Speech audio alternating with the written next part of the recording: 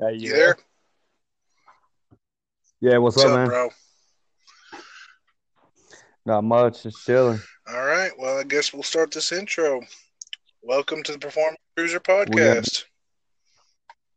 right. We gotta do this Joe Rogan style and countdown, or we just gonna It's jump right already in. started, bro. All All right. right. Well, introduce yourself.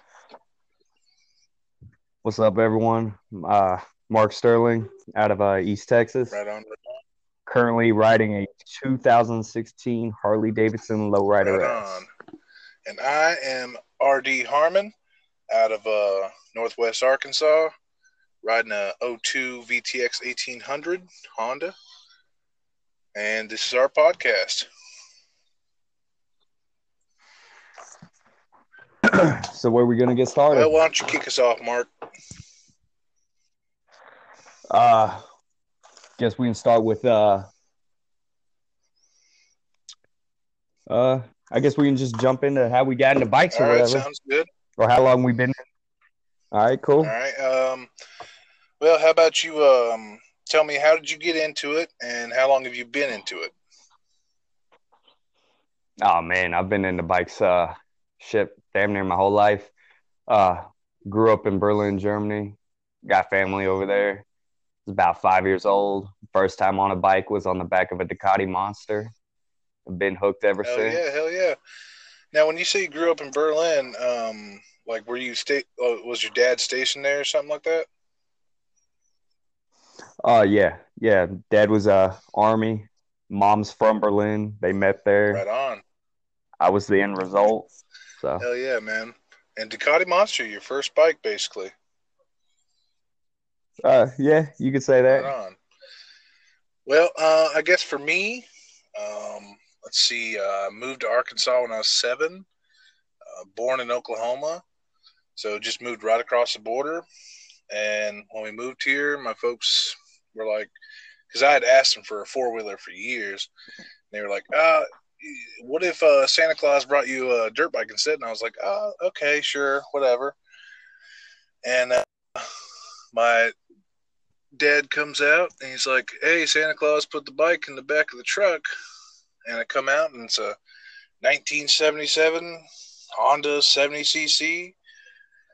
And I was just hooked. I basically built a flat track in my backyard and was just, carving it up for hours.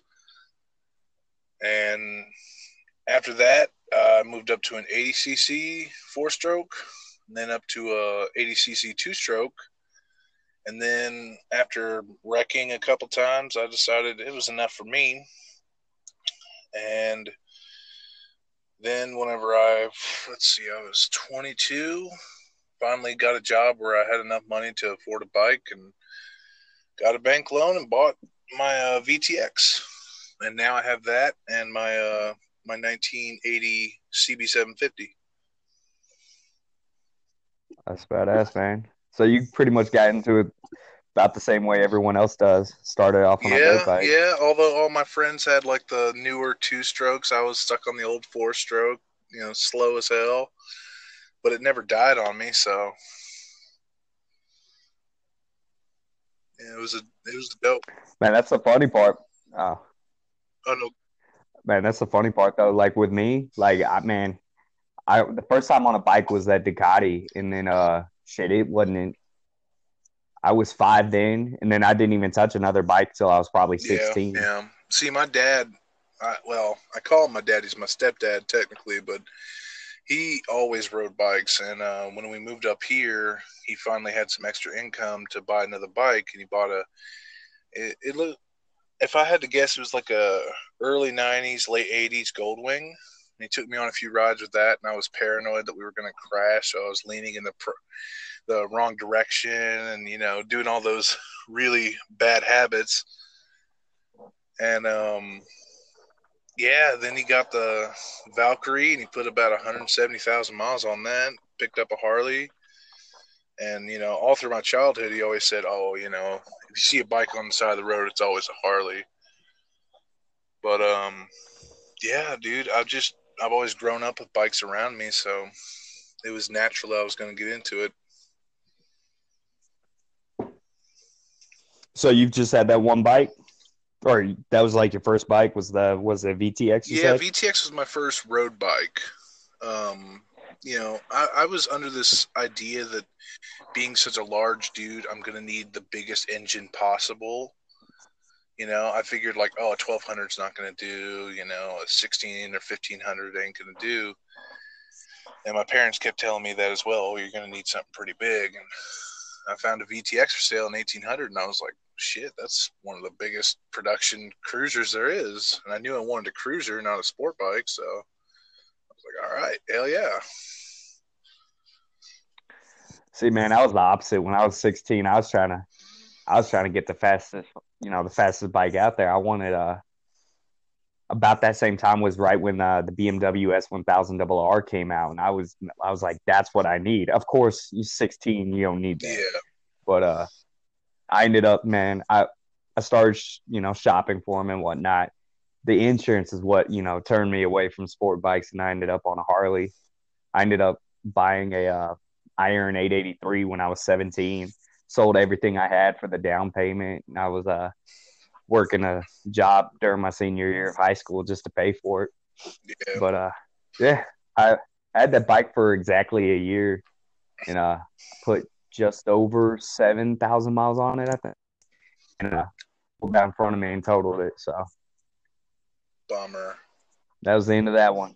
Yeah, I walked away from it though, so it's all good. Yeah, man. I mean, so, I've always been told, like, in your first 6 months of driving or riding, you're probably going to get in a wreck.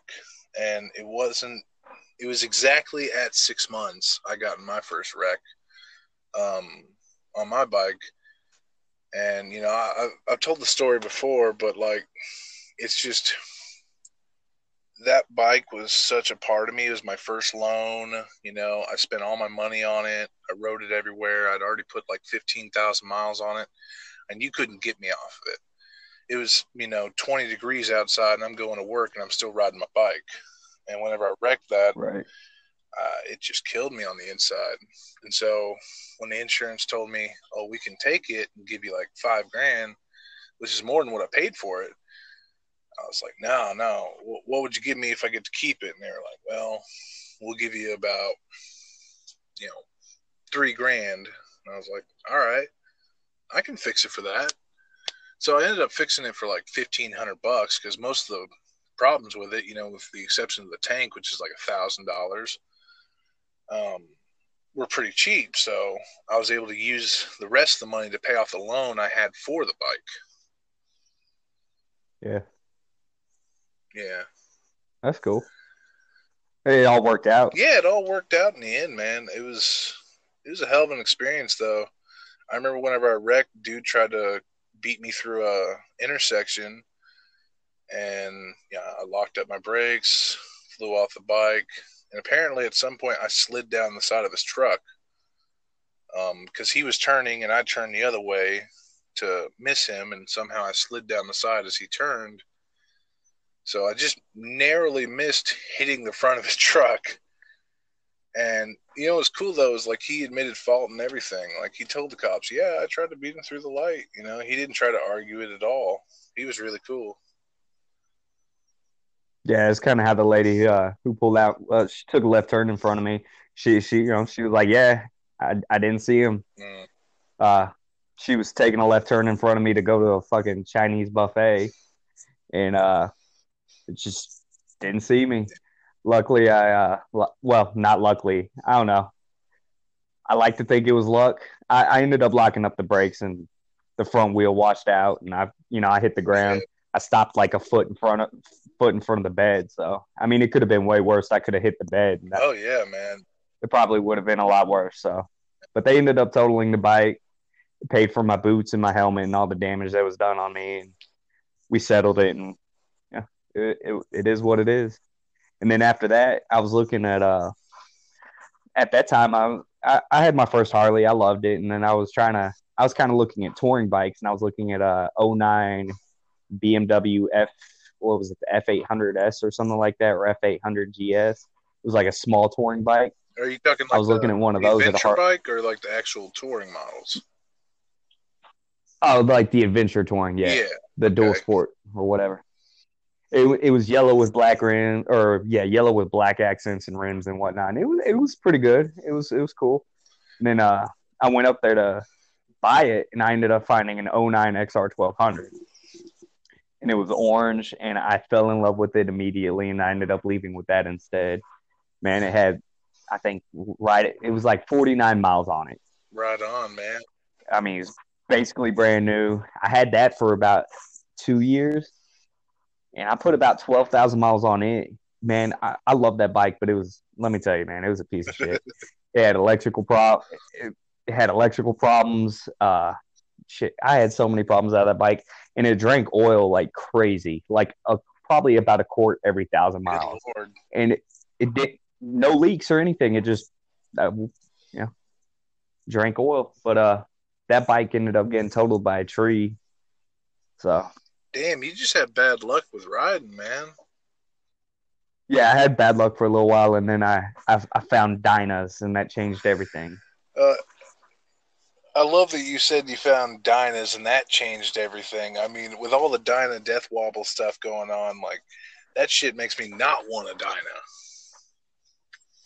Man, I'll be honest, my Street Bob had a nasty wobble on it around 95 if you were like kind of in a big Yeah. sweeper.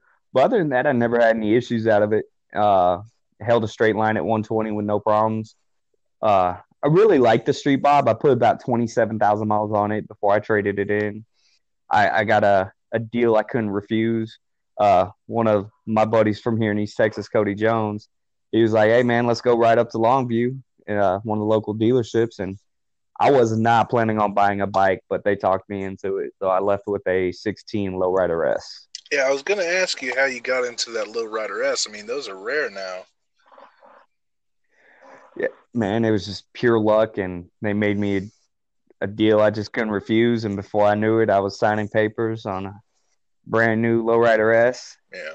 It was weird at first, man, because like I was going off, the cable throttle on the Dyna or the Street Bob, the 103 and Right. everything, and getting on this. Let me tell you, cruise control is incredible. It will spoil you, man. I use the shit out of that. Yeah, I wouldn't know anything about that. They apparently Honda didn't think to put anything like that on a VTX, even though, from what I'm told, the VTX killed the Valkyrie. So like the Valkyrie was going strong in the early 2000s, and then they were like they wanted to go back to V twin roots, and they made the VTX, and I guess just phased out the Valkyrie altogether. So all that touring stuff was gone, and all they had was Gold Wings. Man, you got to let me ride that Lowrider S. We'll see. We'll see. Oh come on, it's Hopefully, basically man. the same bike. Basically, Numbers for yeah. I numbers, mean, it's they're pretty pretty close. Like, close. we'll see. If I'm able to make it up there in Oklahoma in April, we'll have to race or something, see what's up. Yeah, well, I don't know about no race because I mean, clearly you're gonna blow me off the line because you've got 6 gears and a belt drive. I have a shaft drive and 5 gears, so and I'm like 150 pounds heavier than you. We'll see. Maybe that Honda, it might surprise us both and Yeah, maybe. haul smash. Yeah, I mean it'll get up and go pretty well. It's it definitely likes the mid range. It's not real great at the top end. Of course, I've only ever taken it to down in Mexico about 114, but it's pretty powerful bike for me at least. Man. Don't get on the lowrider S then. Well, now you don't want to drop a gear, or well, you don't want to shift up if you're ever in a corner with that bike. I don't know what it is about that bike, but like say you're going through an intersection, you like going left or whatnot, and you like go from first to second, it'll just slide out right underneath you. It'll get real tail happy. Yeah. So Was it just torquey? it is. It's pretty torquey. It just depends on the gear. First gear is not super torquey. You drop in the second, and it just comes alive. I don't know how the gearing works because you got the rear differential plus the transmission gears. Right. Yeah, so I don't know exactly how that works and how it's balanced, but it's pretty fucking fast to me. But I don't know, man. Like I like my bike is fast, but I always want faster. You know what I mean? yeah, Like I've got the 110's fun and I love it and it's crazy. Oh my god, it's ridiculous. But eventually a 117 with some cams, a little better tune. yeah, That's probably the end goal. yeah. Talking about that, what is there anything you want to do to your bike currently?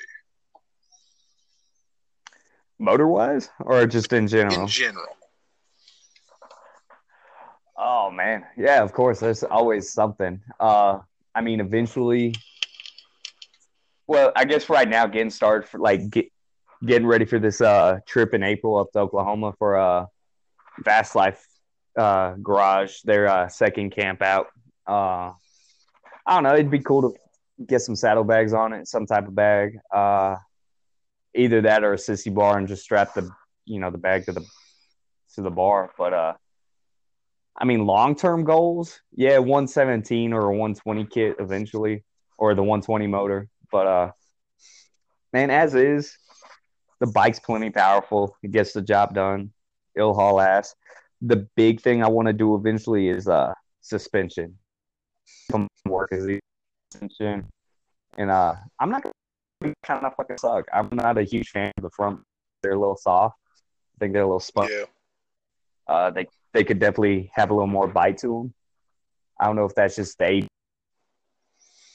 You know what that could be? It's got dual front brakes. They honestly feel exactly the same, if not less, than the single disc on my Street Bob. It's really weird. Have you thought about doing braided cables in the front? I have, but finances. Yeah. I understand. I make do with what I got. I eventually, I'll buy all the good shit, but for right now, it's mostly get what you can while you can. Hey man, I ran scripts on my bike for a year, so I know what it's like.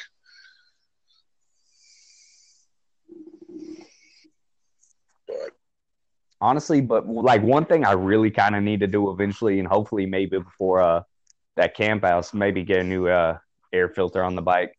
Last February, so it's been a year now. I high sided it in some mud and got chunked like 15 feet.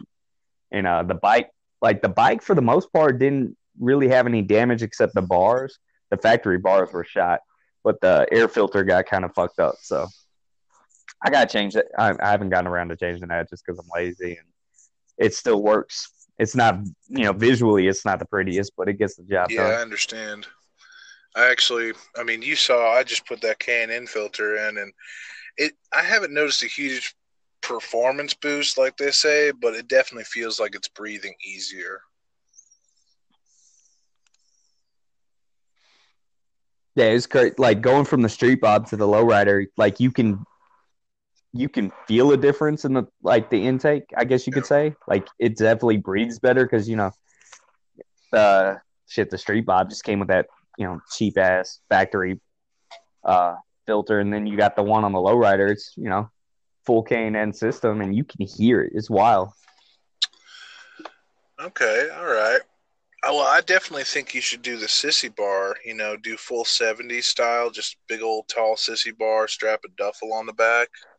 That'd be dope. That's what I had on my that's what I had on my Street Bob. It was like 3 feet tall. You strap anything to it. Yeah, I think that'd be dope. I got that shorty sissy bar on mine, and I'm always wanting to just say fuck it and like build a bigger one on top of it, because they don't make taller ones for the VTX. Like to find parts, any custom parts for a VTX is damn near impossible. it's either like Kuryakin Chrome, catalog crap, or Right. really expensive billet pieces for show bikes. No in No in between. between. And like when it comes to suspension, the only people making suspension is Progressive. So kind of shit out of luck if I wanted Legends or anything like that. Right. I mean, Progressive, they get the job done Yeah, though. no, they got that new oh, what is it? The 666 or something like that. I think Uh, 660 series or yeah, whatever it is. that Yeah, I've seen series that. I've heard good things about, but finances. Yeah, shit. I feel like that's going to be the answer to a lot of things for us is finances. Yeah, pretty much. Yeah. Plus, I got this move in Phoenix, in June, so I can't really spend a bunch of money on bike stuff right now. Right. Congratulations on that, by the way. That's pretty cool. Going to it's MMI or Yeah. that's pretty Thanks, man. badass. What else is down there? Is it Wyotech is the other I one? think so. I know UTI, the people that own MMI, they have other campuses for like automotive and stuff like that there. Yeah. It really sucks that they only have was it like Daytona and Arizona's it, Yeah, right? there's nothing in Texas, nothing in Kansas, nothing closer. That's Now crazy. there is a Harley program at a community college in like middle of nowhere Kansas, but from all the guys I talked to, like MMI is just the place to go. So Yeah, that's what I've always heard. yeah, plus they just dropped their tuition fees, and like it used to be about 30 grand, now it's about 19. Oh, really? Yeah, Shit. Wow, that ain't bad at yeah, and it all. used to be like a year and a half or something like that. Now it's 10 months. So they cut out a lot of unnecessary stuff and just focused on the core. And I mean, I don't know if I'm supposed to say anything, but I did get my grants back, and about half of it's going to be covered. So Well, that's good. yeah, so I'm not going to be out a huge chunk of change, I guess. It's a good investment. Yeah, I mean, That's for sure. well, I mean, it's a passion. It gives me a purpose in what I do, and it pays better than what I get paid now. Right. And so you're going for the Harley program or just bikes in general? Harley. So like it'll be just basic core classes for the first, I think it's 8 weeks, and then you move on into the specialties, so like Kawasaki, Honda, stuff like that. And I figured if I'm going to do any of them, I'm just going to go Harley because all my friends ride Harleys. It's something I dig. Being a Honda tech sounds boring. I'm not gonna lie, it does. Yeah, like I mean, why would you want to work on bikes that just never get work done on them? Like Harley guys will take their bikes in and get them worked and pampered. Honda guys don't give a shit. and I feel like more is like Harley dealerships and like the mechanics. It's going to be mostly the aftermarket stuff they're doing Yeah, more than anything is add-ons and stuff. Like I don't think Honda has that big of like a wide variety of like aftermarket hell parts no, like Harley no, does. Like no. The only other company I can think of with a good aftermarket would be Triumph. They have a pretty good aftermarket. It's not as big as Harley, but it's bigger than all the other companies.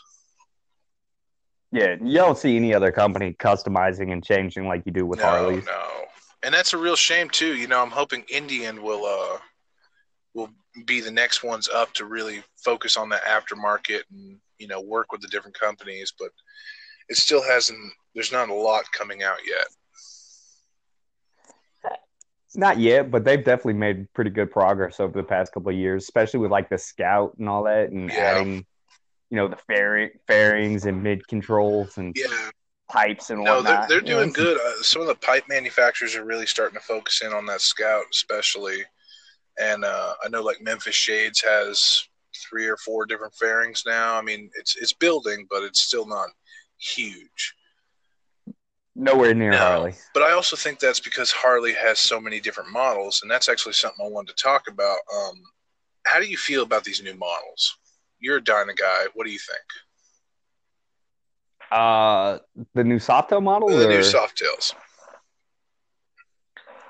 I've ridden a handful of them. I absolutely love them. Visually, they're not all that bad. Like at first, I was like, they weren't like when I first saw the Cyclops eye on the fucking Fat Bob. I was like, what the hell is this? But over time, seeing a couple of them done right, I think there was one at the camp Yep. out. It was had some T bars on it and everything, and it looked really good. Uh, I think Harley really, really fucked up by just giving it the wrong name. I feel like if they were gonna, kill off Dynas, kill off Softails, they should have gave it a different name. And I think the blowback wouldn't have been near as bad. If they would have gone with a different name, they would have been better off. Right. I think you were the one that said monotail or something like that. Yeah, something like that. You got the monoshock underneath the seat. Call it monotail. I think that's great. There was so many options. I think calling it monotail would actually be great because it's a new brand. You're not basing off of Dyna. You're not basing off the old school Softails that everyone thinks about as these older, just basic cruisers. These bikes perform. Yeah. I mean, they're nice. Oh yeah, I've seen them in action, man. They haul ass. They handle way better than the Dynas did. I mean, if I had the money, I would totally add one to my collection, Right. but it's not a huge priority. But eventually, I'd love to have either the Lowrider or the Sport Glide's pretty wicked. I just wait and see what comes out over the next few years. See if anything different. See a Lowrider S version in the Softail line would be pretty sweet. But yeah. I mean, I'm not gonna lie. At first, I was completely against it, but they've only been out for like a year and a handful of months, and to see what's been done to them in such a short amount of time is mind blowing. Yeah, it's amazing. And it's so. I mean, Mark's Mark out of Texas Performance MC. Texas Performance, yeah. Texas Performance, man. His blue lowrider, that thing it's immaculate, man. It's fucking crazy. Well, it's a gorgeous bike. It's like I said, it was just the perfect Softail. It's everything great about Dynas moved into the Softails. Yeah. Well, and that's the other thing too.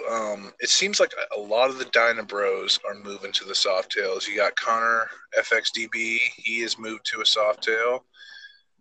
Mark was never really a Dyna guy, but he's got a Softail now. I think Trenton? He's got one. Yeah, he's got a Sport Glide, he's right? got the Sport Glide. And then I think Kyle. He wiped out on his Dyna. I know he's looking into trying to get a Road Glide, but I don't know. He might end up getting like a Sport Glide or hell, maybe even a Heritage. I think you could make a Heritage badass.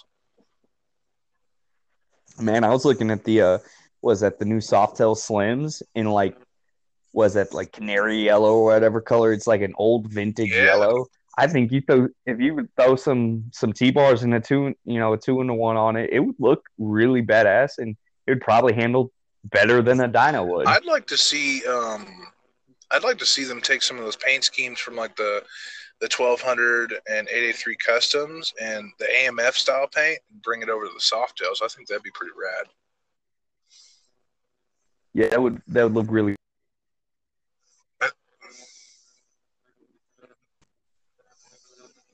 Yeah. Hey man, I don't know what happened there. So I guess what happened. I guess we'll call this part 2. Yeah, part 2 of the first podcast. What a great start! Right. Don't know. It might have picked up, but I was saying, as much as I like the new Softails, I think I'd end up on a Road Glide or a Road King first. Yeah, I know you were talking about that earlier on Facebook, looking into a purpose-built Road Glide. And I don't know, man. I feel like the Road Glide's overplayed. I see it all the time here. I mean, I don't know, man. Out in here in East Texas, I'm not gonna lie. Most of the bikers here, the the cheesy, corny, ape hangers, Yeah. drive back and forth to the bar type shit. Not really. I'm not saying they don't ride. Obviously, they ride. They got bikes, but it's not the kind of riding I do. And we really don't have a lot of road glides around here. Like one of my buddies, he just got a road glide, and it's badass. It's a 107. I think it's 107, the Milwaukee Eights. I mean, it hauls ass, but man, I was anti bagger until I saw Steve Chamberlain up there in Yeah. Oklahoma.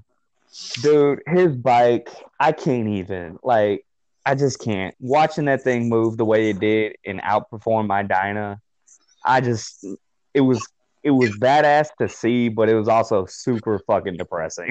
Right, right. I mean, you think you're badass and whatnot. You got a dope bike and you're riding hard, and then this dude's just flying by everybody like it's nothing. Yep, man, that's pretty much how it went. Like when we first started the ride up there in Oklahoma, I got in the middle of the pack because I knew I wasn't gonna be at the back, but I Yeah, was also kind of trying to be like humble and be like, you know what, I might not be as good as I think I am. But right. before I knew it, I was kind of up front with Steve and Mark, and man, in my neck of the woods, I think I'm pretty badass. I think I can ride. I think I ride pretty hard compared to everyone else around here. And then I started riding with them, and it was done. It was just done. Right. Like those dudes, Well, they take it to a whole nother level. it's funny because I had started near the front, and by the end, I was in the back. I had actually ran out of gas on the way back to the campsite, and thankfully, there was a kind dude who actually also rode.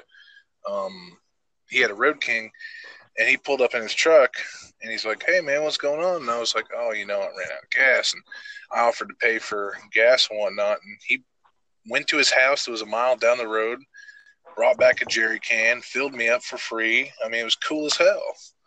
That's badass. Yeah, I love the biker community, man. It's just It's full of people dope. that, yeah, Yeah, but it's funny. What I was going to say about that was, I started near the front, and I wasn't intending to. I wanted everyone to go around me, and um, so slowly as we were getting up towards that gas station, I just let everyone go in behind me or go in front of me, and I'd never ridden in formation before, but I don't like it. I don't like riding in formation, man. That shit tenses me out.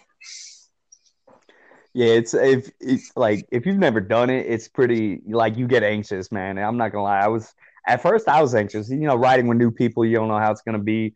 Yep. But once the pack started moving and everybody was flowing in the same, that same pace, I was like, okay, I can get down with this.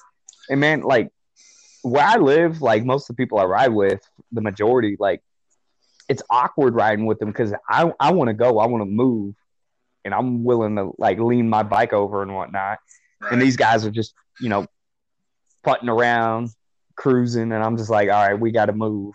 I can't just stay at 60 doing this. But man, that whole trip, man, that was such a good experience. But about the whole gas situation up there in Oklahoma was all that was weird. Yeah. Well, I mean, I have a. You guys get probably what, about 130 to 140 miles to a tank, depending. If I'm in it like really hard, I can get like 121, 130 miles. Yeah. But if I'm just like if I set the cruise control to 70, man, I can go like 180 miles on the tank. Wow. See, I have my bike gets older, and the fuel injection wasn't really done properly, and so it just that and the fuel pump is built into the tank. So Oh, it's like that. yeah, and Yeah, so I get terrible gas mileage. Like, I'm lucky to average about 35. If I'm riding aggressively, it's like 30. And yeah. so, my light comes on at about 90 to 100 miles. It's a real bummer. I could imagine so, especially up there in Oklahoma, man. Yeah, Oh dude, I was man, freaked out because like there was no gas stations. They were like, yeah, the closest gas station is like 18 miles away, and I was like, oh shit. It, And it you was a guys combination. were on. It was like a combination of lack of gas stations and lack of premium. Like every gas station had the shittiest gas possible. Yeah, yeah. Well, not just that. It was like really shitty gas, and every gas station was just far enough away that you're going to use more gas getting to it than you would just filling up at another station. I mean, I felt like there wasn't a lot of planning in that ride. It was just sort of, hey, let's go wherever. Yeah, kind of, but that's what riding is, right? Just Yeah, going with it. that's true. I mean, there is that adventure aspect of it, and it was fun. But I'll admit, dude, I was pissed off rolling into camp. I was like, these motherfuckers left me, the motherfucking assholes. But you know, at the end of the day, I had a beer and I was happy. I was like, screw it. It's a good story. I mean, I Oh wouldn't yeah. otherwise. I mean, that guy was cool as hell. Who's that? Well, I didn't get his name. Oh, you mean the guy who helped you with the gas? Yeah, Okay, gotcha. you know, it's funny too. Is actually Trenton was he was riding right in front of me. He was in the back with me, and I told him like, yeah, you know, I'm running low on gas, and he's just like, all right, you know, just try and keep up if you can. And I guess he never noticed that I had just like disappeared behind him. Yeah, I never asked him about it, but I figured like he just didn't notice. Which, how do you not notice this big dude on a bike just not behind you? I don't But know. We were all kind of moving at a fast pace and everything. yeah, you know, Hell, again, I'm not messed up about it. It was funny, you know. By the time I got to the camp, I was mad, but then I had a few beers and really thought about it, and I was laughing. right. But I have learned I'm going to carry a jerry can. Just I'm not Right. taking that risk again. Honestly, I might do the same thing with the amount of gas stations up there. Yeah, dude. I mean, they are just few and far between. But I don't know, man. That was a hell of a time. I'll tell you. Before I went on that camp out, I wasn't a huge fan of Harleys. I didn't like most Harley riders. I listened to the Fast Life podcast, but I just, you know, I was like, I don't know about that. You know, Harley's just, oh, they break down or this and that. And, you know, meeting all you guys there and riding with you guys, it was the first time I'd gone to an event where I felt like, okay, this is my type of crew. These are my friends, you know? Right. And dude, I can honestly say the same. Like compared to the local meetups and shit around here, like that whole group of dudes, like the way they ride, everything just felt right. Like I felt like I fit in. And I don't get that around here. I don't feel like I fit in with other bikers around here. Same. So it was good to meet up. It was just good to meet up with people that were like, Yeah, no, I was same boat. already excited for the next one. I was like, okay, when's the next one going to happen? You know, can we do this in 2 weeks? You know? Right. I was like, I can't wait a whole nother year for this. Yeah. This has got to happen sooner. Yeah, and I'm glad they decided to announce it for April. I think it's going to be a little bit better than when we did it last time because it was, you know, just super humid. I mean, good Lord. We got really lucky though with that rain. Like we got to do the whole ride with no rain. And, I mean, the bottom fell out. Was it that night or the night before? Yeah. But for what it was perfect. Yeah, no, we couldn't ask for better for that situation. I mean, I remember riding in, I was checking the weather every time I stopped for gas, and like it was just like I was in this pocket of dryness and rain all around me. And so I had my rain gear on expecting to hit it. I never hit it, and I just felt like the biggest idiot coming in with all this rain gear, you know, sweating my balls off. And what was funny is, like, you know, I was racing against the sun to try and get there before it hit dark because I didn't want to hit a deer or something like that. And so I was basically tucked in between my fairing with my helmet just barely cracked so I could see the road properly because I got that mirrored shield. Right. And my glasses and my helmet were just caked in bugs. And I thought it was rain. I was thinking, oh, this is a lot of rain. But when I got there, I looked and I'm like, I'm totally dry. And I look at my helmet, it's just caked in bugs. So I thought I was going through rain. Turns out I was going through a cloud of mosquitoes. Damn. Yeah, fucking bugs, man. Yeah. But it was worth it, man. That was one hell of a weekend. I can't wait to do it again here in April.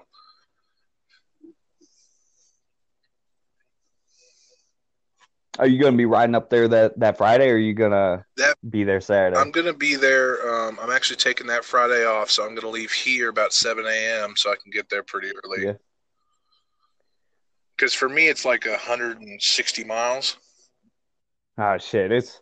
I think it's, if I remember correctly, it was around 200 or more for me Okay. on that trip. I think it might have been closer to 250 one way, Yeah. but man, totally worth it. Oh yeah, most definitely. I mean, you couldn't have asked for a better experience. Now, I got to ask you: do you remember the Litas coming out in a bikini and stealing beer, or did I make that up? That was not Alita. No. That was okay. So do you remember that dude who showed up on like a road glide? It was him and like two other bikes at I think it was Saturday. Was it Friday or Saturday? It was Friday, I think. Friday evening or Saturday. Yeah. Some dude rolls up on a road glide and he drops his bike immediately right in front of the check-in place. I thought that was Daniel that did that. No, he did Nah, that no. the previous time they went down. No, I don't remember Daniel going down, but I know that this guy wasn't a part of the camp out. He was just some guy there. And like it was him and a couple of chicks, and this chick, like it was that Saturday night, I think. She was hammered drunk in a bikini, and she runs over and jacks a bunch of beer and takes off. Yeah, no, that legit that happened. That did happen. Okay. See, That was real. I was thinking it was one of the Litas that whole time because the Litas were also supposed to be there, and someone I had think told there me were a few of them. well, someone had told me they were hanging out on their own little camp spot out in the dark. Nah, that was a whole. I think that was just totally random people taking advantage of seeing us having a good time. Yeah, dude, that was the weirdest thing. I remember for all this time I was thinking, like, did that really happen, or did I just make it up in my mind? No, unfortunately, that happened. It was not a. Ugh. That was funny though. I mean, We all had a great laugh from it. Yeah. yeah, like, of course, like it seemed like everyone had just shut up and jaws were dropped, just like, what the fuck's happening? Yeah, it got real awkward, quiet, real fast, Yeah, and everyone just like watched this happen. yeah, it was so weird. All right, so besides this camp out, what else you got planned this year on any trips or? Well, honestly, the camp out's going to be the big one. Right. Then, of course, I'm moving out to Phoenix, and that'll be late June. And then I'm just going to try and check out the Phoenix bike scene. You know, I'm going to go see Rebel Reaper Clothing. Shout out to them. They got some great stuff, and they got a store there in Phoenix, and that's where they're based. And I think Who's it? Rebel Reaper Clothing. I don't think I've ever heard of them. You never heard of them? No, I'm gonna have to check them out because man, you got to check. Surprised I haven't. They got some really cool stuff you dig. I mean, it's got like the skulls and all that stuff, but like I got a pair of their sunglasses.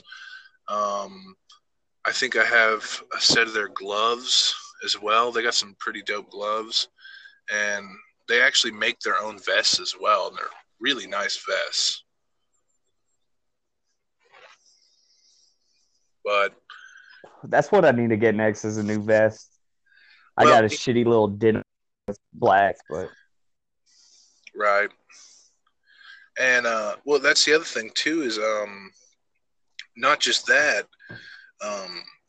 They also, I think they do like even like really nice button-up shirts and stuff like that.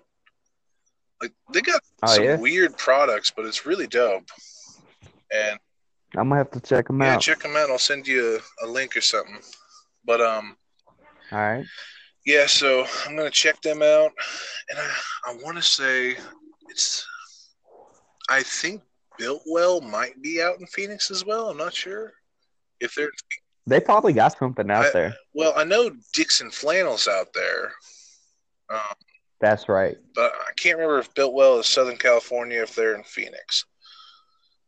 But I'm just gonna check out the whole motorcycle scene. Everyone I've talked to that's been out there said like, oh, it's a huge motorcycle city. There's, you know, all these different brands and different clubs and stuff like that, biker bars. I'm just gonna check it all out.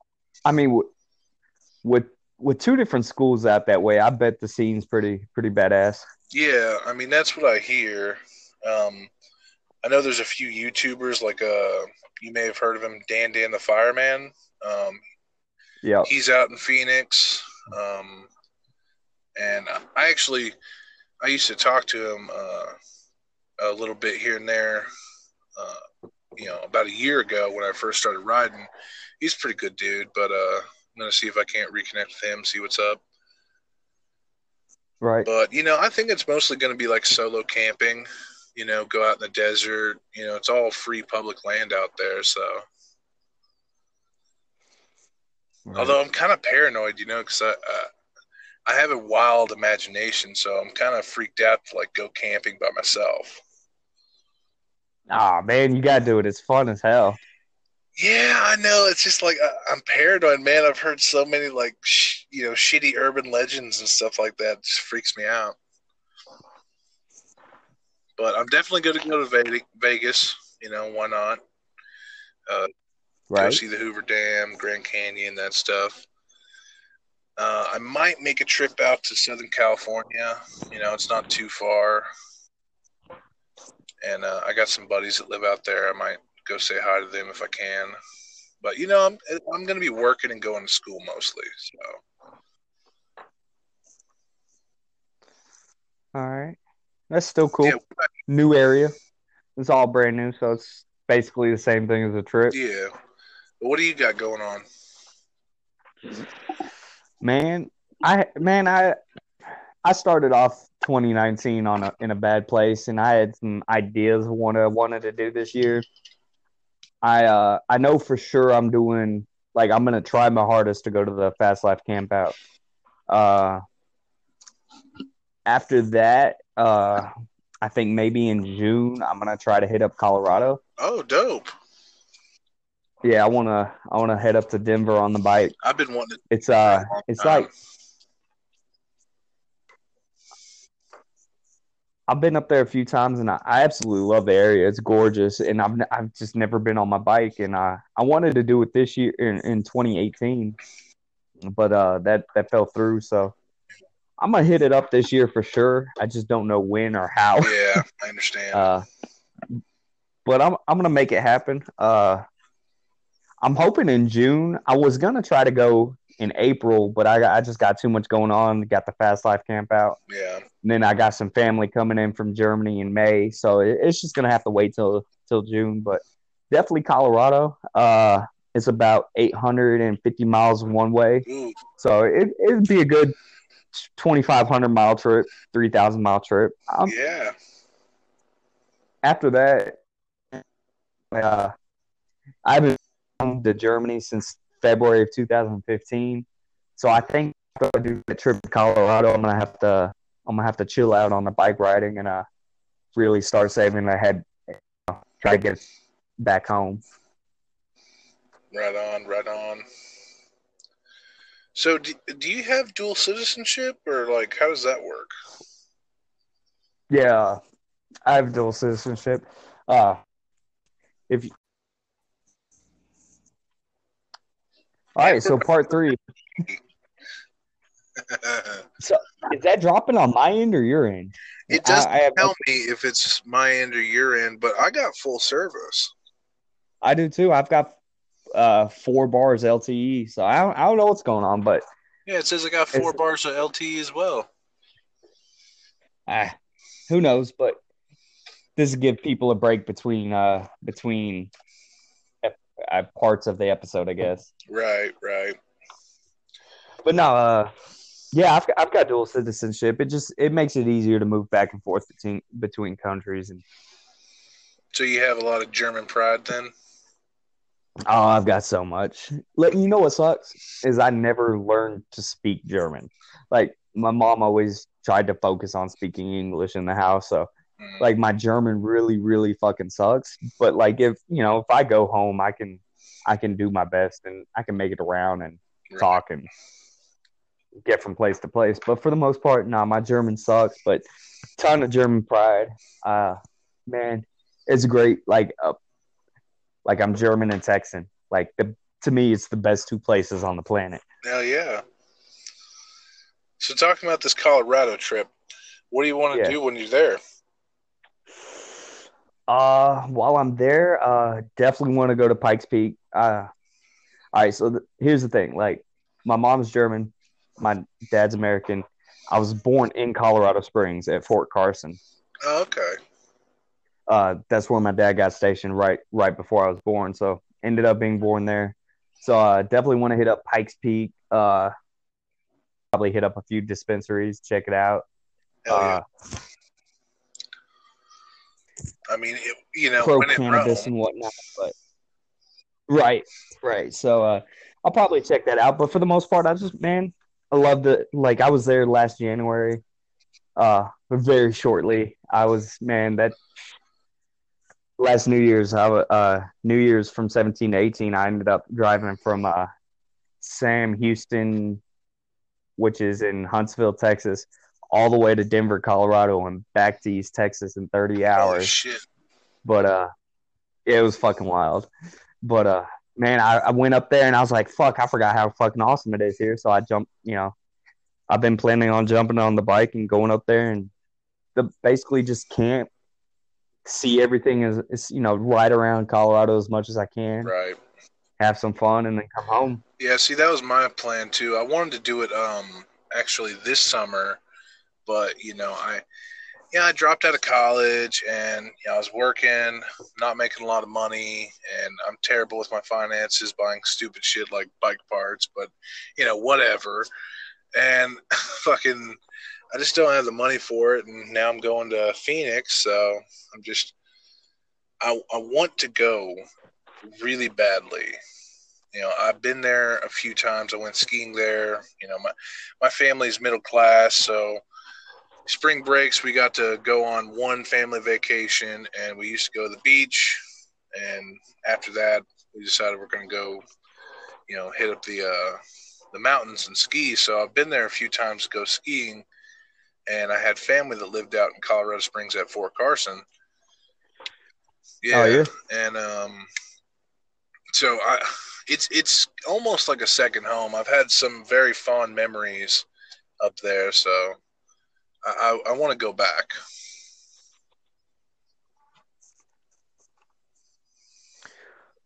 well, yeah, Yeah, after school, yeah. do it. I don't know, man. I just after school, I'm hoping to either come back here or go to Texas and find work. Man, honestly, the dealerships in Texas, from what I understand, that sounds like a good plan. Dude, I've been following Maverick Harley Davidson, in Dallas. Yeah. Those guys are dope. They just seem like really cool cats. Their social media manager, I think, is what he is. Goes by the name of Lugnuts Guapo on Instagram. Really cool dude. Yeah, I think I Yeah, follow. really cool dude. He runs their podcast and does their YouTube as well. And he seems like a pretty cool cat. And I've been talking to him back and forth, and yeah, I don't know, man. I'm trying to get him to come out to the Fast Life camp out. Like I kind of feel bad. Like I've been, you know, inviting people like, hey, you need to come to this camp out. You need to come to this camp out. But I'm afraid like I'm gonna invite too many people, and then like Jason's gonna be pissed off. Like, what the fuck are you doing? But I figured more the merrier. Yeah, man, more bikes the better. I don't think it ever like too many people. I doubt that would be an No, issue. I don't think so. I think there might be, a conflict of interest with some of the guys, like I got a buddy named he goes by Glide Arkansas on Instagram, and he's a Harley cop actually. Like he rides the Harley police bikes and does that down in Central Arkansas. And I don't know if he'd really fit in with our crowd, but he's a pretty cool dude, and I figured why not invite him? Yeah, I mean, if he's off duty, it shouldn't be too big of an issue. But like, Well, I you mean, it's know, not his jurisdiction or anything, and I don't even know that he's really interested in that sort of thing either. I mean, he seemed a little interested, but I don't know. right, I don't expect him to show up. I'll put it that way. right. No, I've been doing the same though. I've been asking a lot of the local guys that I think that would be semi interested in it. Yeah. You know, head up here. You know, a couple of younger guys there on street glides, and they ride a little bit harder than the older guys. Well, I don't know any of the local guys around here because, well, I don't own a Harley, so I don't go to the Harley owners group meetings, and I don't really go out to bars and stuff like that. So I've been mostly just tapping into my social media feed. I've hit up Right. Connor FXDB. He was interested in it. I think Bikin' Bird is planning on going. The YouTuber. Yeah. I believe he's planning on going as well.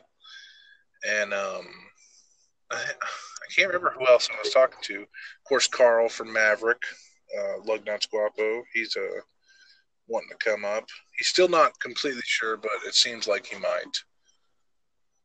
So, I just figure why not get as many personalities as possible, Right. Have you met Connor? I have not. Well, that's the thing is I haven't really gone down to Texas to meet any of you guys. I've just seen y'all at the camp out. But I've been following him for a while. Yeah, man, he's a cool dude. I got to ride with him a few weeks back. Went up there and rode with was it Cody Jones, Daniel, his wife, Connor, and a couple other people from the DFW crew. Man, solid people, just really good people. They love to ride. Connor was really cool. Got to talk to him a little bit. Man. And I think he's it was a lot of fun. I think he's sort of in cahoots with Mark over at Texas Performance. Like I think they sort of work together a little bit as well. Yeah, he was getting some work done there the other day, I think, or some tires or something. I know Mark's talked about it before. I'll tell you, I don't know about you, but I follow like a bunch of YouTubers and whatnot. I think Mark would be fucking amazing, if he had a YouTube series, because that man knows everything about bikes. Man, I just don't think he'd have the time. From what I've heard on the Fast Life podcast, man, he's always busy between work and everything. Yeah, no, I doubt he'd even have the time for that. I mean, he's trying to balance work and his family, so, and I understand that. Right. But I don't know, man.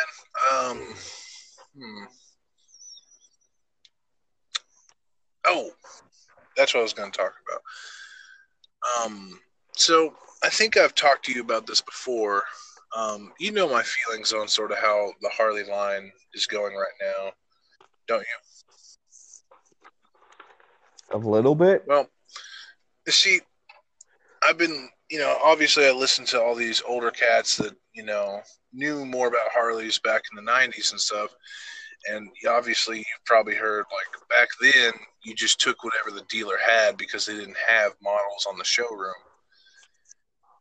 Right. And I think Harley needs to get back to that, I think they need to consolidate their lines. Like, they have 6 now. Like, knock that down to 2. 1,200 cut. Okay, yeah. You've talked about that. Yeah, I think there needs to be some consolidation because they're just making too many bikes, and there's not enough people wanting to buy those bikes.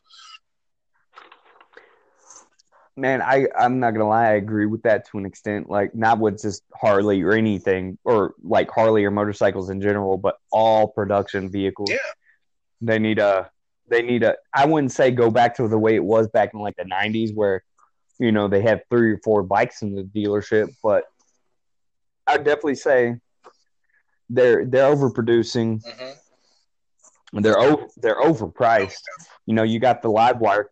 You got the live wire coming out right now, or in August, just months away, at $30,000 and it's just like, come on, no one's gonna buy No. that. They're gonna sell maybe. They're gonna probably sell. God, oh, okay, it's still on. They'll probably sell about. I'm gonna guesstimate 5 to 8% of their total production, if that. Yeah, I'll give them the benefit of the doubt. I'll say they sell about 20% of their production, and that's being very generous. Very. I mean, it would be great to see 20%, but they're crazy if they think they're going to actually sell that bike for 30 grand. Although, I got to commend them. They're trying new things, which is great.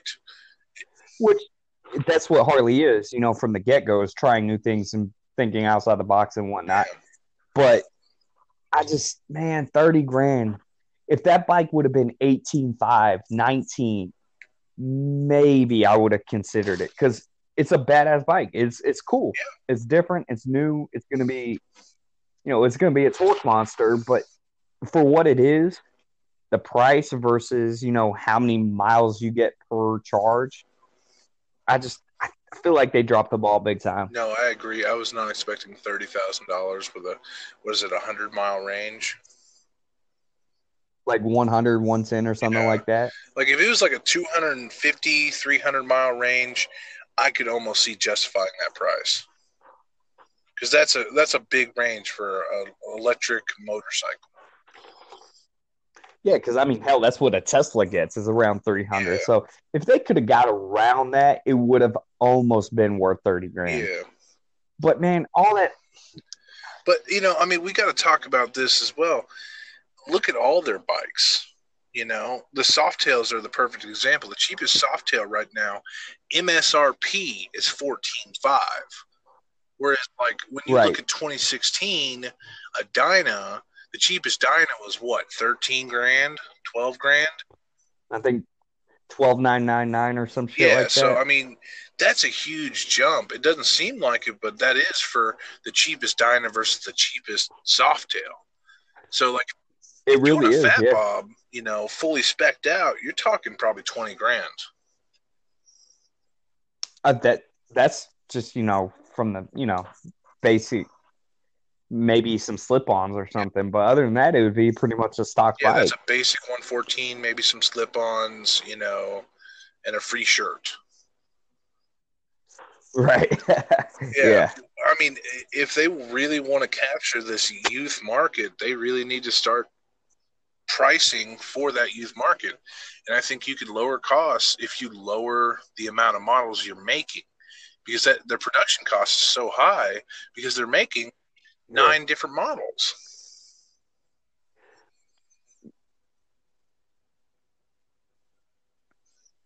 I agree. Yeah, no, it's just crazy. Like, when I was 16 and I was first getting into bikes and I was looking at Harleys, I think it was an 883 custom or something like that. The MSRP was like right at like 6 or 7 grand. It was reasonable. Yeah, reasonable. And now I think that the cheapest Harleys, like sport, is like right around 8 or 9,000. I don't get it. Like, for a $20,000 Fat Bob, the technology you get with that versus a $20,000 BMW S1000RR, how do they justify it? I know. I like the M8.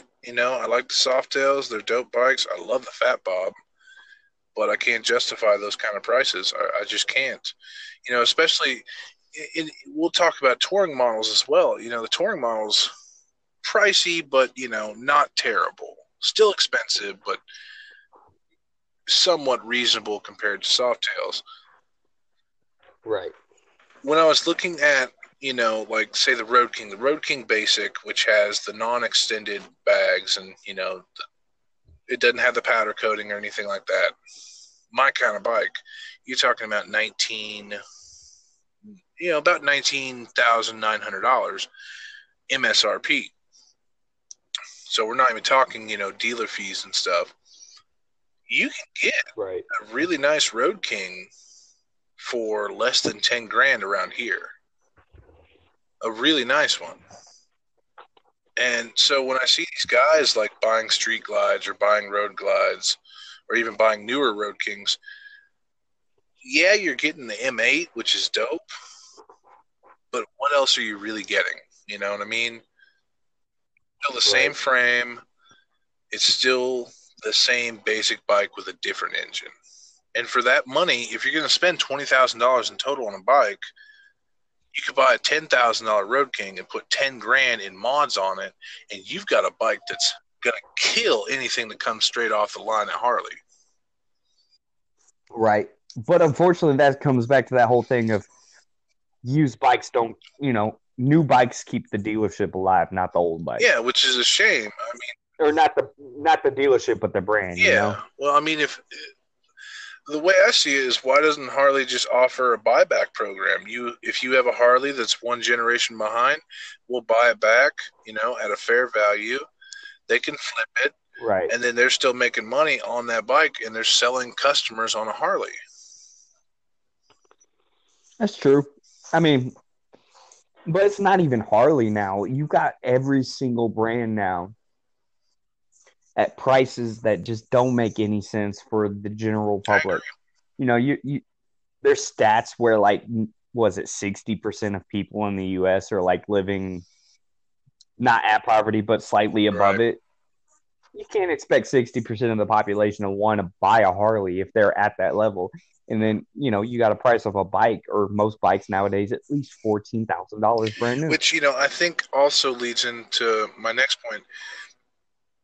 The used market for bikes is dominated by metrics.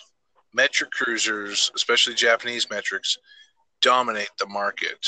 It floods the market because these people will buy them brand new when they're, my O2, for example. That was like I think a $14,000 motorcycle when it came out, and I picked it up for $4,200. So, Right. It's a hard sell to go buy a new Harley when you can just buy a metric for a quarter of the cost. I mean, it's Right. and I understand it. Like Harley, it's a name. It's a brand. It's a title. It's prestigious. But I don't think Harley needs to be trying to catch the prestigious title anymore. They need to be trying to sell to the basic consumer. And if that means you got to make a bike that's cheaper and doesn't have all the bells and whistles, doesn't have cruise control, doesn't have, ride by wire or any of that, then do it. Get your name out there again. Honestly, I think with a company like Harley, they've got that title. It's not going anywhere at all. Like they've got it. They got to stop trying to keep getting it or hold on to it because it's not going anywhere. Right. Honestly, I agree. They need to sell a bike, even with cruise control and all those like throttle by wire. It shouldn't be that expensive with that technology. If just I don't understand why you need all that stuff to begin with. Right. Sell a bike, frame, motor, brakes, gas tank. Keep it minimal. That's what people want at the end of the day. It's just something that can get them from point A to point B, have the name, and look badass. Yeah. Because you can make it look badass and not be crazy fucking expensive. Yeah, you can. I mean, I hate to go down this road, but I mean, look at the FXR. Badass bike, wasn't ultra expensive, and performed like, a king. So they need to go back to those roots. Something that performs, something that looks good, and something that is stupid reliable. And honestly, I think that's more important nowadays than performance is reliability. Yeah. I think with most of these younger people, millennials and the generation after that, they want something that they can literally put gas in and just go. Oil change and gas. You got most modern bikes besides Harleys, you're doing valve interval changes every fucking 10,000, 12,000, 15,000 Yeah. miles. No one's going to want that shit. Well, and that's the other thing too is like when you're looking at it, and that was part of why I bought my Honda was it's dead reliable. I don't have to do shit. I can change the oil. I can, change the coolant once in a while. Maybe the Right. rear diff oil every 30,000 miles and put gas in it and I'm good. I mean, the upkeep is very minimal. And I love wrenching, so that's why I'm actually more attracted to the Harleys. But for the average consumer, they would be more willing to spend 15 grand on a bike if they knew that bike, all it will ever need is gas and oil changes. Right. I agree with that Yeah. 100%. Because people want to pay for quality. Yeah, if you're spending 15 grand on something that breaks down 4 or 5 months after you bought it, it makes you pretty frustrated. Let me tell you Yeah. that. And, that's something as I've been digging more into Harleys and whatnot, I hear about, cam tensioners with the twin cam, or, you know, I heard about the valve issue with the Evo, and I've heard all these different things. I don't know what's true, what's not, because obviously I'm new to this, but it seems like even with a great Harley, you're still gonna have to do a lot of work. My dad put 80,000 miles on his 2013 Road Glide Ultra, and he had to replace the starter. He had the have the transmission worked on. You know, it just it cost him a chunk of change. Right. And I mean, for the most part, like my Iron 883, that bike was goddamn bulletproof. well, I did not treat it well. let's just pause it right there, though. The Sportster basically hasn't changed in the last 40 years. Yeah, it's been a Yeah, minute. but I get what you're saying, and I think that's why more people are looking at Sportsters too now. Not just customization, not just because it's cheap, but because it's a proven platform. Oh, you can beat the shit out of it and it'll just keep Yeah. going. And, that's why I have a bit of contention with these M8s because, you do hear horror stories. Adam Sandoval, who runs the campground, his Yeah. motor blew up. And he had a 2017. It blew up. It had an oil sump issue, and the whole engine just fried. Yeah, I've heard some pretty crazy stories about the oil issues on those M8s. But man, like, I mean, every new model and issue, new motors, they're gonna have those issues at Of first. course. Uh, I mean, like with my Sportster, my Iron, it was okay. My XR 1200 was a goddamn nightmare. My Dyna, like my Street Bob, it was a really good bike mechanically, but it had tons of electrical Yeah. issues. Uh, so far, my Lowrider S, like 2 months after I had it, it had some small issues here and there, but it wasn't like major Right. issues. Like my front left blinker, I don't even know how, but like the threads on the inside of the blinker that hold it to the bolt underneath the mirror, they stripped out completely and the blinker fell off. Other than that, like actual issues with the bike haven't really been that bad. I did have an issue where when I changed out the pipe, I went with a fairly cheap brand pipe, and when the header bolts broke off because yeah, that was not Damn. fun. The pipe was under tension. I 100% my fault. I own it, and you live and learn. But ever since that header bolt got changed out and the pipe was properly put on, the bike, man, it's solid. It's been a great bike. Well, I was watching Maverick Harley Davidson. They have it's called Shop Talk. It's like a little behind the scenes sort of series talking with the techs and stuff. One of the techs was talking about Right. how like the newer 103s and the newer twin cam engines, um, something to do with the walls of the cylinder and the rings don't actually match up exactly. They're using a smaller or a larger cylinder wall than the actual piston rings. So there's Oh yeah, wow. so it's slightly larger than it should be for the clearance, and that they've had issues with uh, I guess you call it oil blow by. I don't know, but basically it was messing the seal that those piston rings have, and it wasn't firing properly. Now they said that's a design issue, but it's not like every bike is going to have that same exact problem. Some just deal with it, some don't. Right. But I'll tell you, working on this VTX, it's a pain in the ass. Uh, I love the bike. I don't know what kind of shit the Honda engineers were smoking. Like it sucks because say I want to change out the coolant, right? I have to Right. take off the tank completely, which means I got to drain the tank, take it off, and then I have to crack open the top radiator, I guess, reservoir filler, and then on the bottom I have to take off a side piece, and then jammed deep in the back where you can barely get an extension with a socket on there is the drain plug to drain it out. Instead of just being on the radiator itself, they have the opening in the drain hidden to where you can't get to it unless you have the right tools and you know where it is. That's Yeah, crazy. it's weird. And then there's like other things. So like you know, I like to strip down my bike once in a while and clean things up. Whoever put on these pipes did an awful job.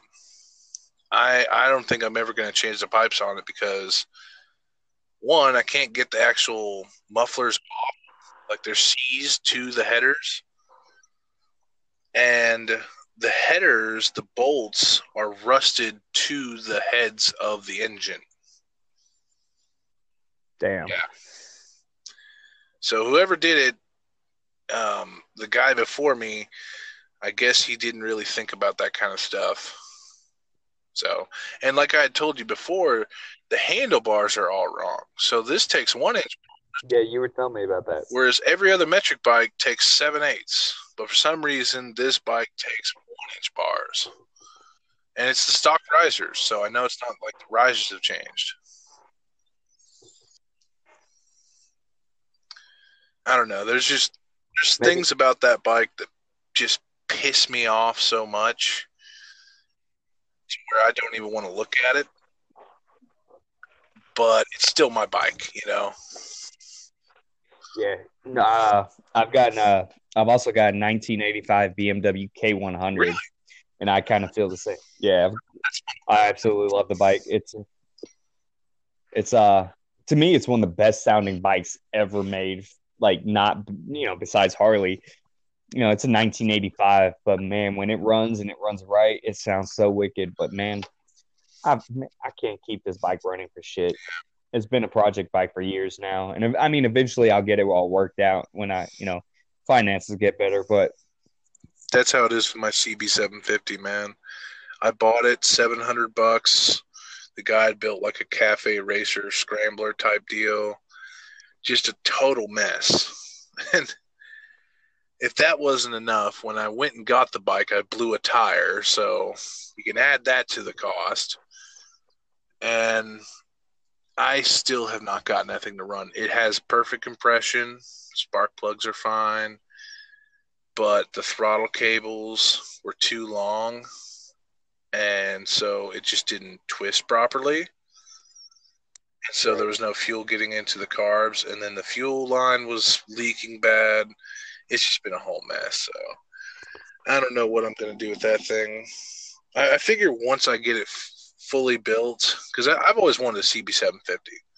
I just, it's a classic Honda. I love vintage Hondas. They're my shit. Like some guys are into vintage Harleys. I love vintage Japanese bikes, especially Hondas. And so once I get this bike finally put back together and in running condition, I've already got like 3 people that want to buy it from me. Like, I have one person that's like, if you'll build it the way you want to do it, I will pay for all your costs. And so I'm hoping to get that done. Probably going to get that done next year. And then I'm either going to just give it to one of my friends or sell it because it's just been a headache. Right. But That's kind of, I mean, well, I was going to say after that, I'm going to get a similar early 80s, late 70s Goldwing.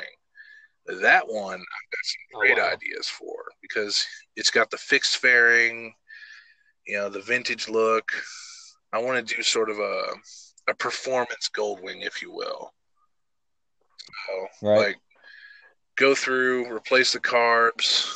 I've seen some guys that use Mikuni carbs and whatnot, really got some good performance out of them, and then put a full VTX front end on it with the dual disc brakes. That'd be badass. The inverted forks and all that. That would be one of my dream bikes to build. Be a performance Goldwing.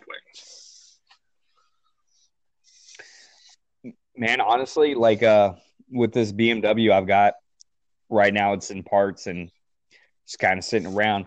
But eventually, have you ever heard of? Oh fuck! Now I can't think of their name. I know the name of the bike, not the name of the company. The bike's called Red Asphalt. It's I recognize that name. I can't. It's I think it's E Fabrications that built it. It's a V4 bike. It's an American made motor, but he like built a custom frame and shit around it, and it's got T bars on it and shit. But it's a V4, aluminum gas tank, pretty bare bones. The bike's wild. It makes like 170 horsepower or some shit. Oh, I know who you're talking about. Isn't that I want to say that was Eastern Creations or something like that. That's it, Eastern Creations. I was thinking EFAB. Yeah. Okay, so you know what bike I'm talking about now, it's right? like bare metal tank. Yeah. So I saw that bike, and then I looked at my BMW and was like, "Holy shit! Let me slap some T-bars on this fucking thing." And eventually, that's kind of the route I want to take if the finances ever work themselves out. Is I want to throw some like 8 or 10-inch T-bars and do a kind of a build like that. You just using this K motor, which is basically an inline 4 on its side. Yeah. So the bike would look trippy as hell, and it would kind of have that, almost Mad Max feel to it. So that's kind of what I want to do with it eventually. That'd be dope. I would love for more companies to mess around with the V4s, dude. Honda had that Magna, which was really dope. I'd love to own one of those because they're super cheap and really fast. Oh yeah, you can get them anywhere. Yeah, and I know Harley messed around with the V4 before they made the FXR. Man, as much as a V4 from Harley would be cool, I feel like that would be a bigger mistake than, doing a Dyna Softail. But would it really, though? I mean, look at what they're doing now, dude. Those new concept bikes for 2020, those are liquid cooled, fuel injected. They're nothing like a regular Harley. They are V twins, but they look like they're based off the Revolution engine. So, I mean, man, I'm excited. I'm not gonna lie. Like I said earlier with the Softails, I didn't give them any chance until later on. With this new line of bikes coming out from Harley in 2020, I'm not gonna judge them until I see what can be done to them, what exactly they are. I'm not gonna hate on them right away like I did with the Softails.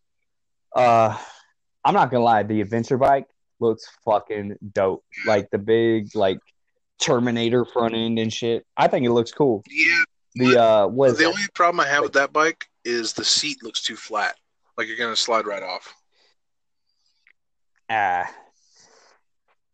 mean, most adventure bikes and dual sport bikes, they have a fairly flat seat. So I mean, it's pretty much on par with what it's supposed to be. But who knows? Right. I mean, maybe Lucky Dave's will throw a badass seat on there or something. But out of all the concept bikes, was that the custom, the 1200 custom or 1250 Yeah, custom, the white yeah, one. I think that's gonna be the fucking dud, like the turd of the group. yeah. The adventure. I think the adventure bike will bring a whole new group of buyers and I riders. think the Street Fighter might bring a Um, lot of Ducati guys over because I mean Ducati uses V man, twins. if they do that bike right and they give it the right amount of power, it has a good chance of making it. They need to Uh, focus that I'm not gonna bike lie, on being a competitor to the FTR 1200. I just as much as I want to say I wish it could be, I don't know if it'll be on that Yeah, I know, level. right? I mean, And not even performance wise, but I feel like the FTR is going to be cheaper. yeah, I mean they hit that price market perfectly. 15 grand gets you the premium model, 13 gets you the basic model. That's Yeah, that's that's awesome. if you were to compare it to like, what other bikes out there, like the was it the BMW S1000R, the Yep, single R, that's about what those go yeah. for. Ducati Monsters, like It's the was that the Well, that's the thing 1200X. is I actually looked when they announced that the prices. It's identical to the Ducati Monsters.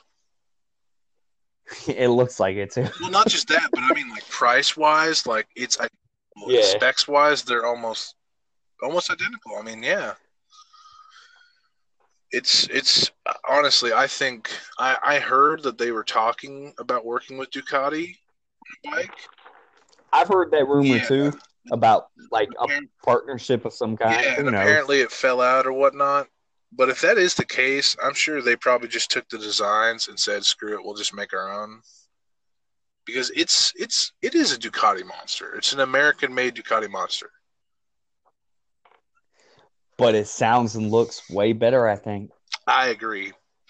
Although I, I love Indian. I dig everything they're about. They're the coolest. I love going to their dealerships. They're always kind and respectful and chill. Not the same. I haven't had the same experiences with every Harley dealership, but that's just around me.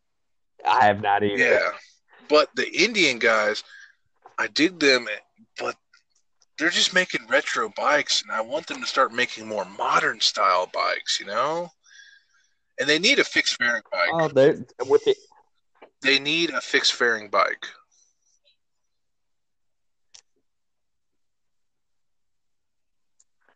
Isn't the was that the not the Dark Horse? Don't I thought they already Nope, had one nope. like that, like a The touring bike with a Chief, fairing. well, my dad's got the Roadmaster. That's not a fixed fairing. The Chief, or Chieftain, because there's Chieftain and Chieftain Dark Horse, Yeah, which is like the Road King and Road King Special. Those don't have a fixed fairing. And the Springfield doesn't either. The Springfield is just like a Road King. It's just windshield, and that's it.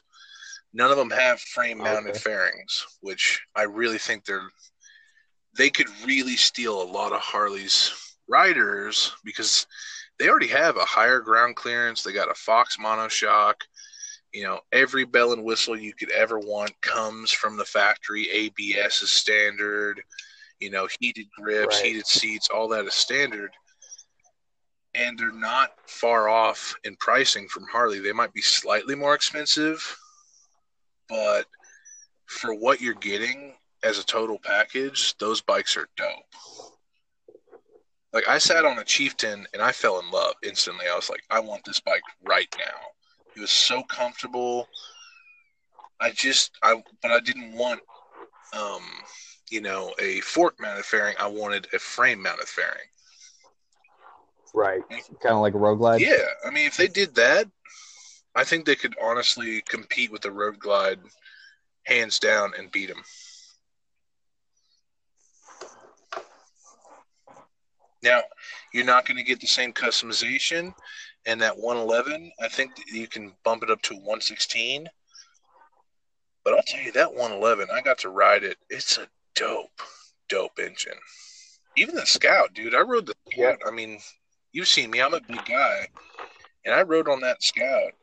And while it wasn't perfect, Like for me, I would have had to change like how the foot controls work and the handlebars and stuff Right. like that. But riding it, it makes the same amount of horsepower as my bike, and it's half the size, and it's just so fast, and it really handles the corner well. I've always heard they handled really well and like the acceleration's good, but the top end is where it I didn't get lacks. to mess around with the top end because I didn't get to go on the interstate, but just going through some twisties and whatnot that I went through, it was a very well handling bike and it was very torquey. And I guess you could say it's sort of an in between, say, a Dyna and a Sportster. Like it would be right there in between because it's a little bigger than a Sportster, but it's not as big as a Right. Dyna.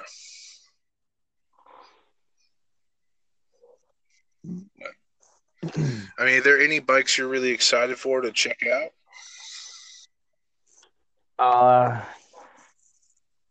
Even, from Harley well, or just anyone? anyone. Let's just go anyone. Maybe I don't know. Lately, I haven't really been watching the other bikes lately. I've been really focused on Harley the past few years. I mean, obviously, I'm a diehard BMW fan. I've been around BMW bikes my whole life. I absolutely love them. I own a BMW. Uh, it'd be like I've never actually gotten a chance to ride an S1000RR, and they got that new model coming out here pretty soon. I'd love to at least try one. I've never experienced that. Um, I'd love to try the FTR, obviously from Indian. That bike seems incredible. I don't know, man. It's crazy because like you got all these new bikes coming out, and more than anything, all I want's a '92 FXR. Like you got all this futuristic shit coming out, and at the end of the day, all I want's an FXR. So I don't I know. understand, man. I'm still kind of on the fence between FXR or FXR King. You know, like just do the Road King with the FXR fairing because the frames are Yeah, basically identical. I mean, they're really close. well, if you strip them down, I made a post on Instagram about it. Like the spine of the frame on the FXR is a square tube, whereas the spine on the frame of a Road King is a round tube. But it's hard to tell a difference. I think that the touring models might be a little wider, but I'm not sure. So I don't know, man. I'd like to, throw a leg over an FXR, but I doubt that'll ever happen unless I just buy one. Right. Yeah. So, man, I've never even ridden an FXR. I've seen a handful of them in person, but I just know deep down inside I want to fucking Right. FXR. Well, what's funny is I Like was that. doing some research on the FXRs and whatnot, and one of the things like the Harley test groups, like the people they let test the new products and stuff from the civilian market, a lot of them were saying like it's too metric, it's too Japanese, and it's like, what do you mean? And they all meant because of that damn triangle in the frame. I honestly love that. I think like I love the FXR with the like the full cover, like you can have some without like I guess the half yeah, cover over the triangle, but the ones that have that full cover, oh my god, that's the best part about an FXR. I right. think I've never ridden one, so I don't know about the handling, but visually, that little section of the bike, that's my favorite fucking part. Yeah, I mean, if I did it, I would want an FXRP. I love the police FXRs. Oh, Jeff, dude, that one from Jeff Holt right now with the M8 in it, Yeah. Oh my god, that fucking bike. it's insane. Oh yeah. All right, man. Uh, I think that's an episode. yeah, we've pretty much covered a lot of Yeah, topics on this this episode. part three has been about 45 minutes or so. Yeah, just on part Yeah, 3. I'm gonna see if I can't try and cut them all together into one, but if I can't, it'll just go into Okay. 3 part episode one. All right. Well, tell everyone where they can find you.